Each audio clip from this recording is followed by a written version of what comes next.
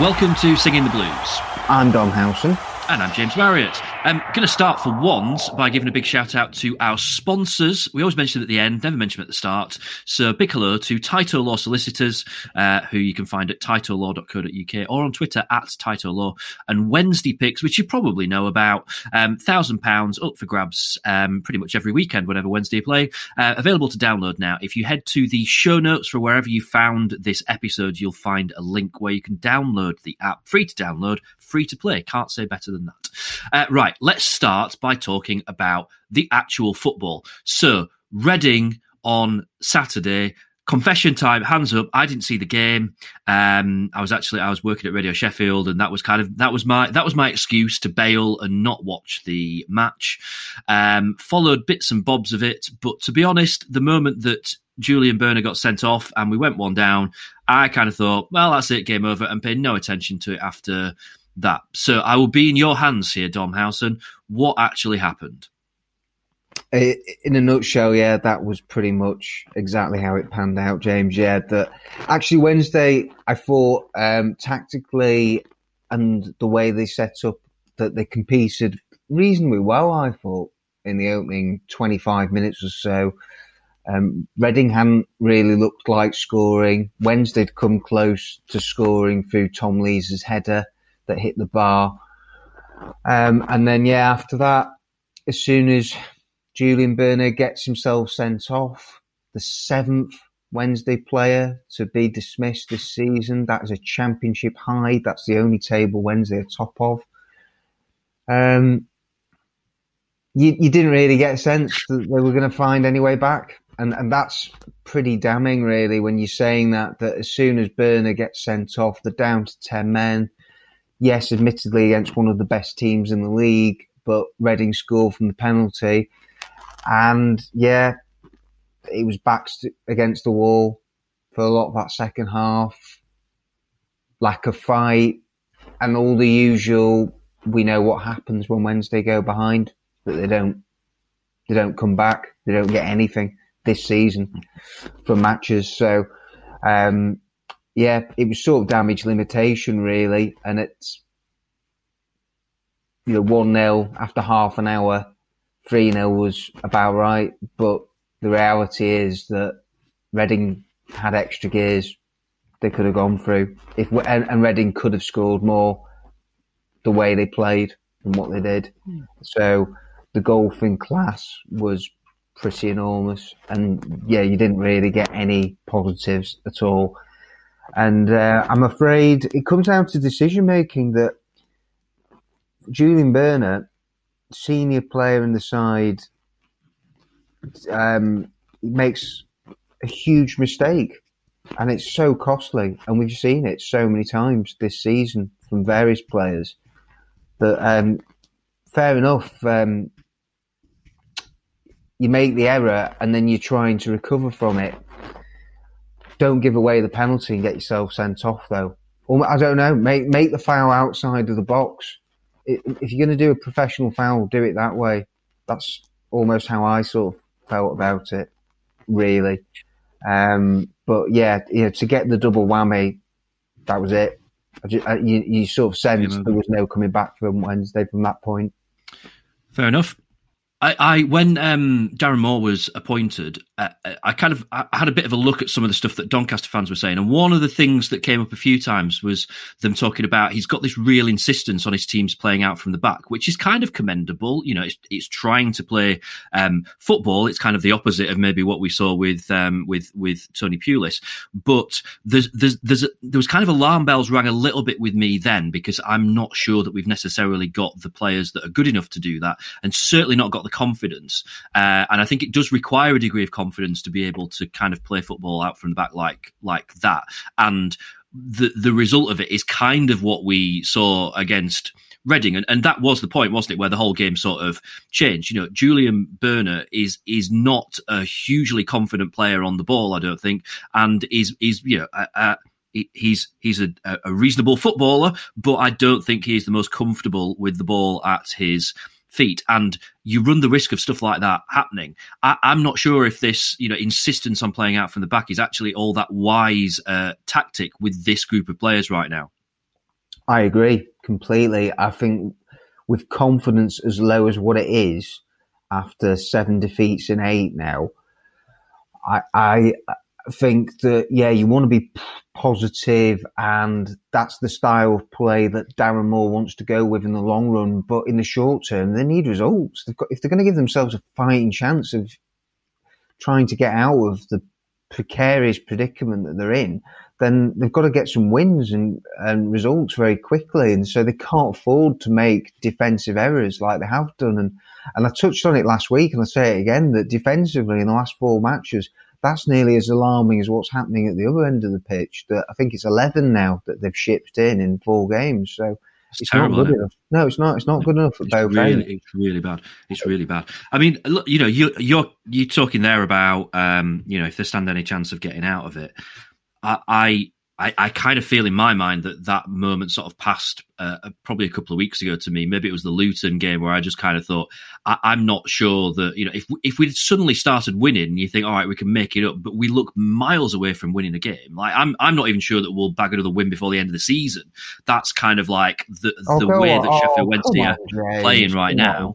That's so pessimistic. That's not going to happen. Wednesday will win another match. They're not that bad. They're not going to win one of the remaining 12 matches. You can't. Who's it going to come against? Where are those wins going to come? Could come against Norwich this weekend. It could come against Huddersfield the game after. But no, I'm not having that Wednesday are going to be in complete free fall. This run's going to carry on.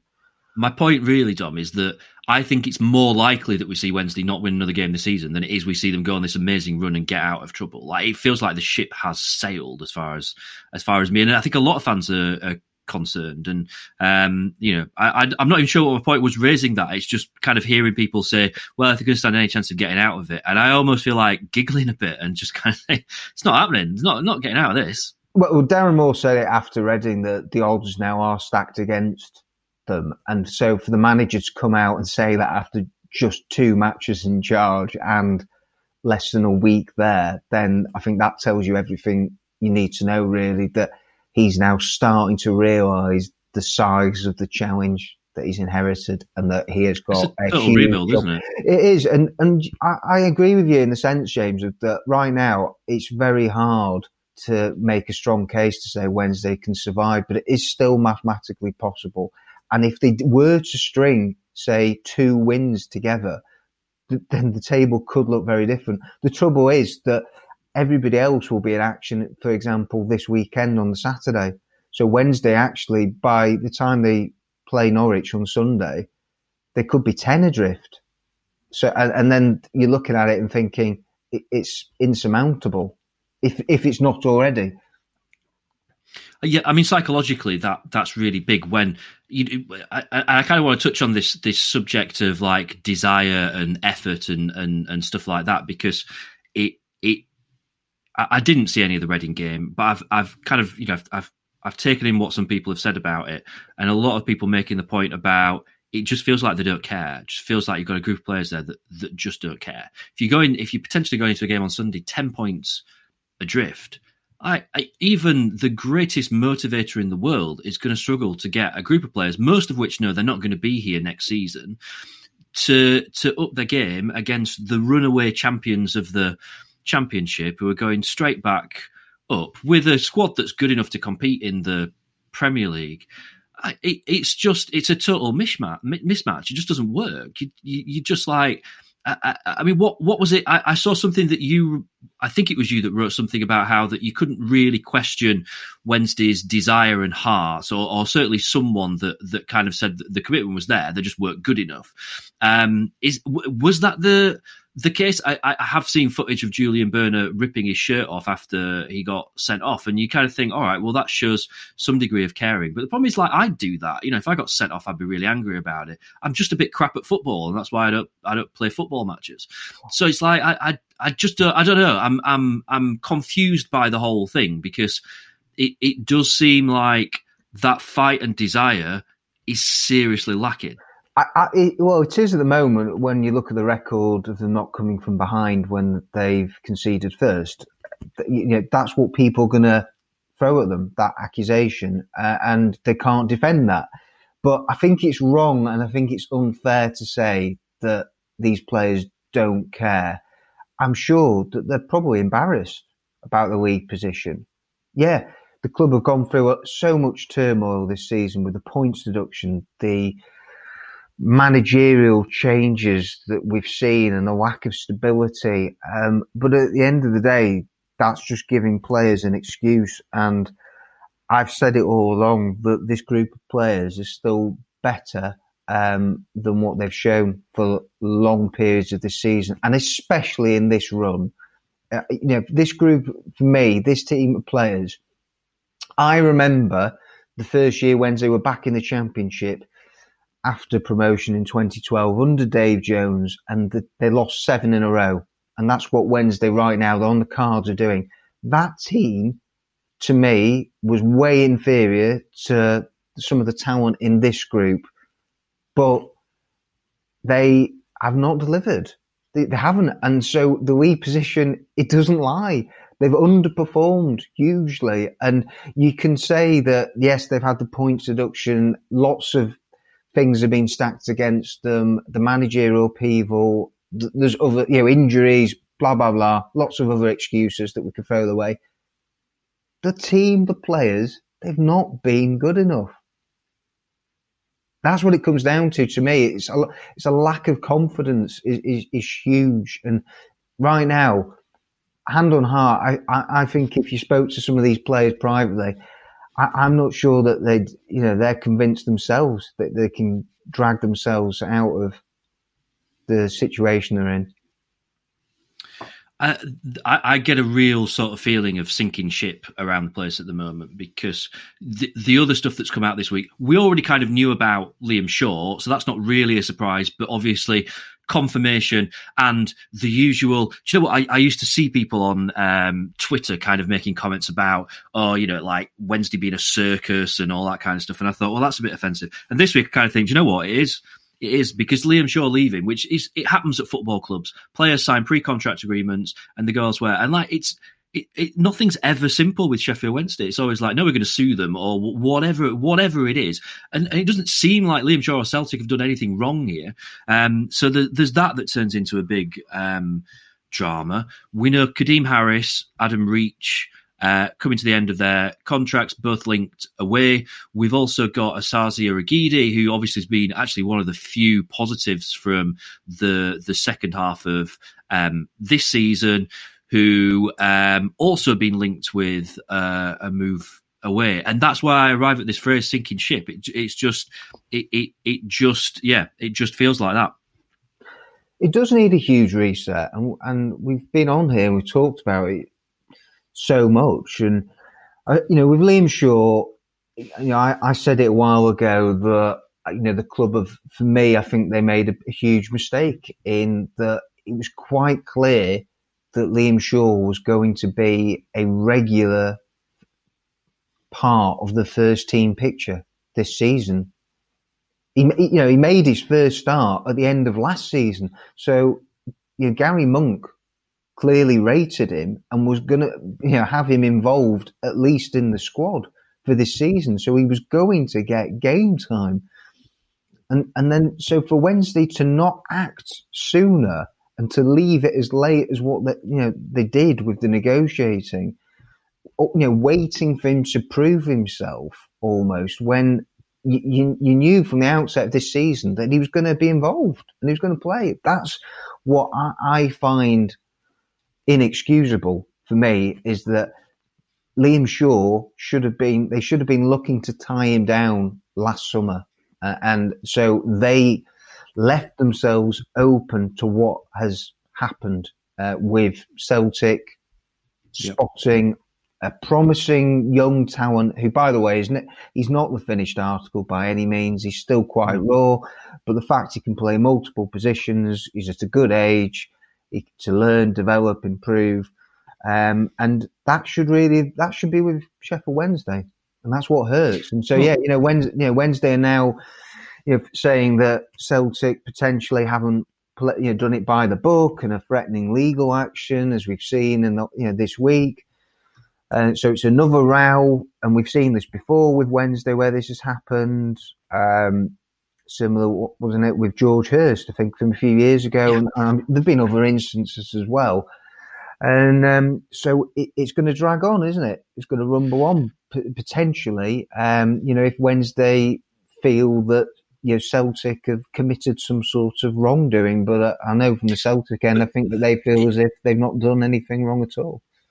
But it doesn't really matter, does it? Like, we've lost a player who should have been one of part of the spine of the squad that recovers from ultimately this failure of a squad that we've got now, which is finally dispersed at the end of this season.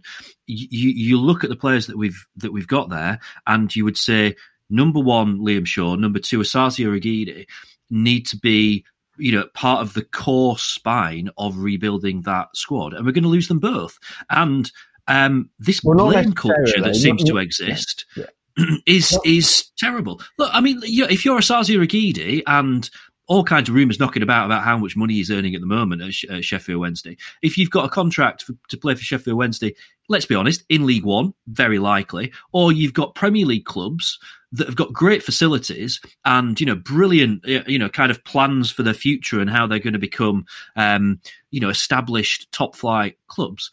That's the easiest decision in the world, isn't it? It's not even a question.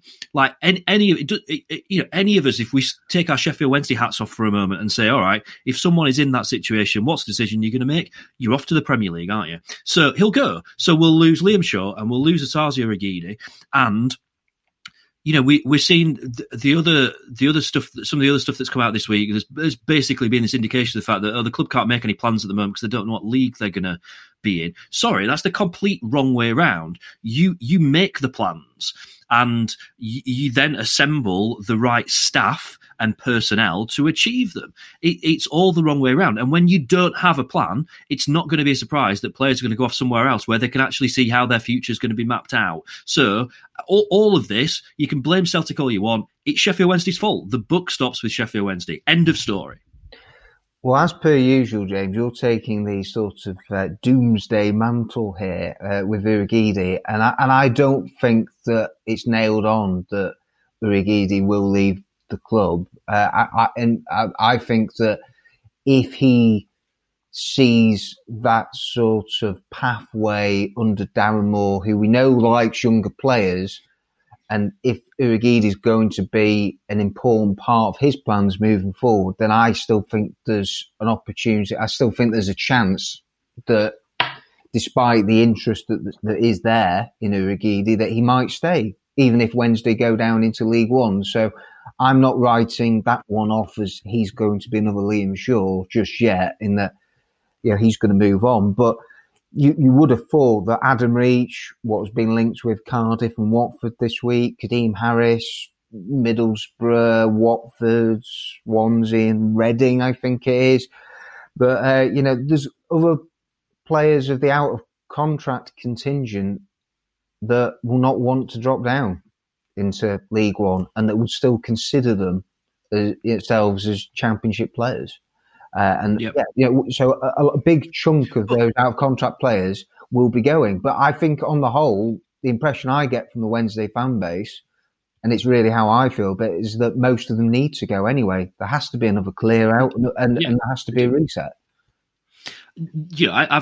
Adam Reach divides the fan base hugely. I have no doubt all that there is a great footballer in Adam Reach, and I'm not really sure that we've seen it come to fruition at Sheffield Wednesday, and I'm not sure he's ever really, whether it's his fault or because of the ridiculous churn of managers that we've had, he's never really made a position his own in his entire time at the club, really. But I think there's a decent player in there, and the problem that I've got is I just can't see why any player at the moment would want to commit their future to a club that just it feels like it's in free fall. It just feels like it's just on a fast track to absolutely nowhere right now. When you've got other clubs who certainly aren't perfect, but clubs which appear to have more of a plan, more of a direction, you can plot out more of a future with them. It's, we might want to sort of fall back on saying, yeah, well, footballers should show loyalty. That ship sailed years ago. You don't get loyalty from footballers, so forget it. Don't. It's not even worth having that conversation. The thing is, you've got to make your club more appealing to players to make them want to stay. Yeah, I mean, we probably should be moving on these players, but it should be our decision. It should be Sheffield Wednesday that say, we're not going to renew these contracts. We want to get rid of these players. As it stands, I get the impression half those players can't flipping wait to get away from Sheffield Wednesday. And right now, I can't really blame them. The other side of it too, James, is that it's the bad business. It's that these players have run down the contract, and so Adam Reach, if he leaves in the summer, that's $5 million that Wednesday paid for him, and he's gone for nout. Jordan Rhodes, $8 million, looks like he's going for nout. Kieran Westwood didn't cost anything, but high earner. You could go through it, and that's happened now multiple seasons as well. That's happened, probably since going back to 2019 when Steve Bruce was here, when you had Gary Hooper, Alman Abdi. They paid around $7 million for those two, and Daniel Padil and Marco Mateus. That Wednesday paid big money for players, and then they've left for nothing. That's not how it should be working. Wednesday are not on that side of the business. For me, there's a lot to be desired there, isn't there? Look, it's the only word that I can sum up the recruitment with really is just disastrous. It's just been a disastrous recruitment policy. It hasn't worked, and we now see what happens when you get these things wrong. You are on a fast track to League One, and goodness knows what happens after that, because I'm not sure that this feels like a situation where Wednesday are in a great position to just bounce straight back, but we're probably getting ahead of ourselves there. As you say, it's not technically all over, and maybe I'm being overly dooms about it, but that's kind of how it feels.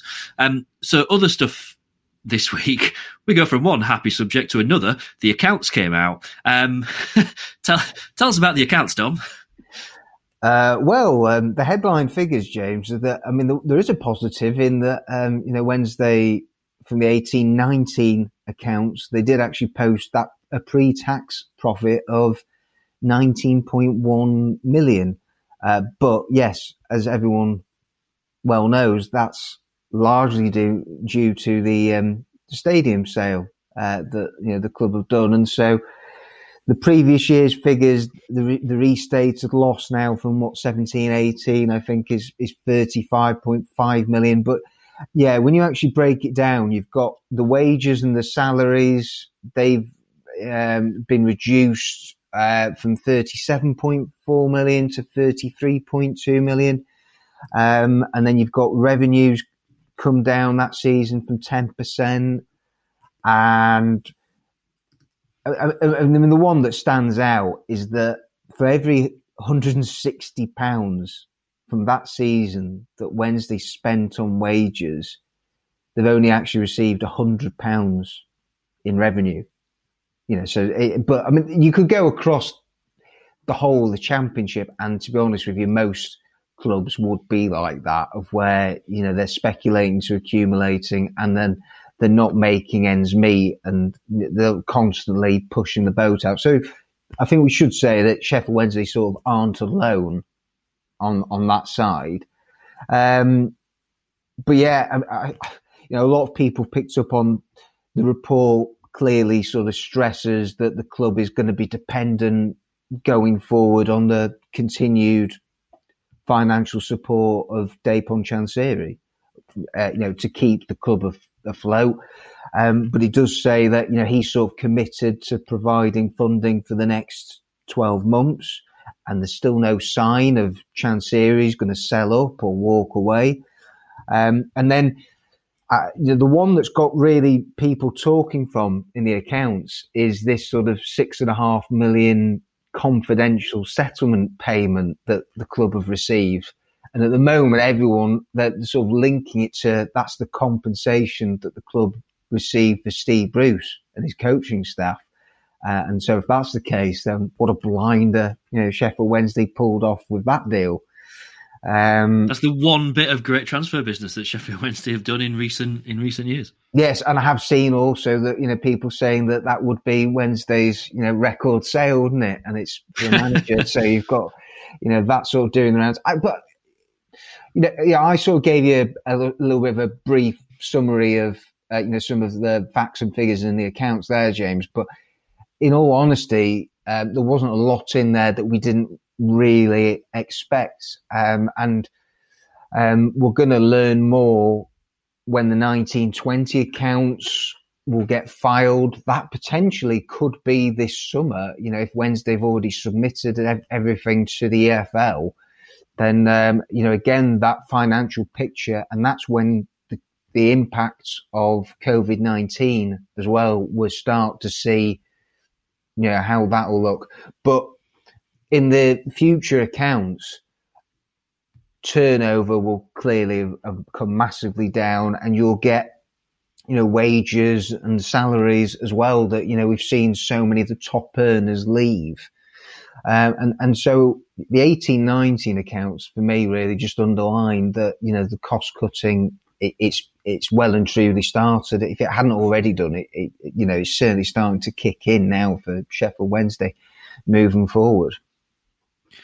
I know this might seem like a very doom sort of comment, but am I right in thinking in League One you are looking at, is it 75% of turnover is what you're allowed to spend on wages? I think that's there's a salary cap, isn't there, in League One? And I think the salary cap itself has been abolished, hasn't it? That's gone, but there's still a limit on how much overall you're allowed. I mean, you could spend it all on one player if you want, but then you're going to lose games, aren't you? So, but I think it's 75% of turnover, and that's a problem at the moment, isn't it? Because turnover is very, very low. So I mean, I don't know whether or not actually that is sustainable or how they're going to do that. So yeah, I mean, I guess we could do that. It's quite a messy picture, that, and I think we'll get more clarity in the coming weeks and months. I mean, hey, fingers crossed, maybe it doesn't become a problem and we're not in League One next season. But on that note, let's look ahead to Norwich on Sunday this week, isn't it? Wednesday not playing on Saturday, playing on Sunday on Mother's Day, and we could do with a nice gift from Norwich. It's been a place where we've seen real mixed fortunes for Wednesday. I kind of think back to Fernando Forestieri scoring that worldly, and Wednesday so unlucky not to win that game. It was like pretty much the last kick of the game, wasn't it, that Norwich equalised. So they are by far the standout team now in the Championship this season, aren't they? Yeah, they are. And you look at their attacking players, Buendia, Cantwell, Pukki. They have, in sort of fleeting moments, they've done the business in the Premier League when the club have sort of yo-yoed in the last few years and played in the top flight and done quite well there. But they're sort of they're that team, aren't they, where they just can't stabilise in the Premier League. But then when they come down in the Championship, especially this season, they're just too good. And I think they've only lost 5 times all season. And where I sort of take hope, it feels a lifetime ago, but Wednesday, again, the last time they played Norwich, they competed well back in December. They should have got something that day when Tony Pulis was in charge, and they contrived to throw away a lead and lose late on. And that was, of course, the last time that Wednesday played with a crowd there as well. There was 2,000 fans at Carrow Road for that, and that's been the only time, as we know, in the last 12 months where that's happened. But Wednesday are going to be big underdogs. There's no getting away from that this weekend. That no one's going to be expecting Wednesday in the form they're in and the way I think Norwich are playing right now. And I think they've won 7 in a row, something like that. So the idea of Wednesday, quite a contrast here, isn't it? Yeah, it's the idea of Wednesday turning the form book upside down and picking up a positive result.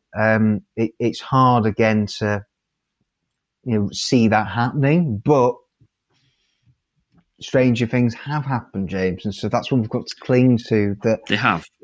Wednesday would turn up, put in a big performance, and get something to try and get a bit of momentum going for the running.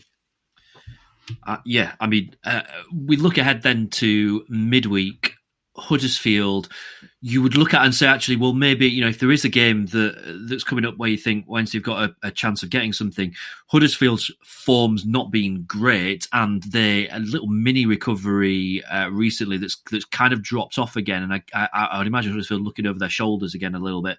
So, I think out of the two, that's the game that you'd look at and say that's the more likely for Wednesday to be able to get something out of it, because Huddersfield's form a bit iffy at the moment. Bit iffy. Been very polite there. They're terrible away from home, and they've only won once this calendar year. So they're another club that have been in free fall, and it's as simple as this for me: that Wednesday have to win. That is an absolute must win. And we've been here and we've said it before about Rotherham, Wycombe, Luton, and Wednesday. I've got a shocking record against that bottom six, and that will be part of the reason. If Wednesday end up going down, we'll look back at the end of the season and we'll say that, the head-to-head against the bottom six has been horrific, and that's let them down. But they've got to be targeting 4 points, haven't they, as a minimum, I think, from these next two home matches, whether that's realistic or not. They've left themselves with a mountain to climb, and Huddersfield they are one of the worst sides in this league without a doubt, and so Wednesday have to be beating Huddersfield at home. They have to be. Yeah, so another big week ahead. I think that's going to wrap us up then for this week. You can catch Dom at Dom Howson. I'm at James Marriott, or you can contact the show at Dom and James. Big thanks again to our gold partners, Title Law Solicitors and Wednesday Picks. Thank you for joining us. If you like Singing the Blues, please rate and review the show in your podcast app. Up the Owls, and see you next week.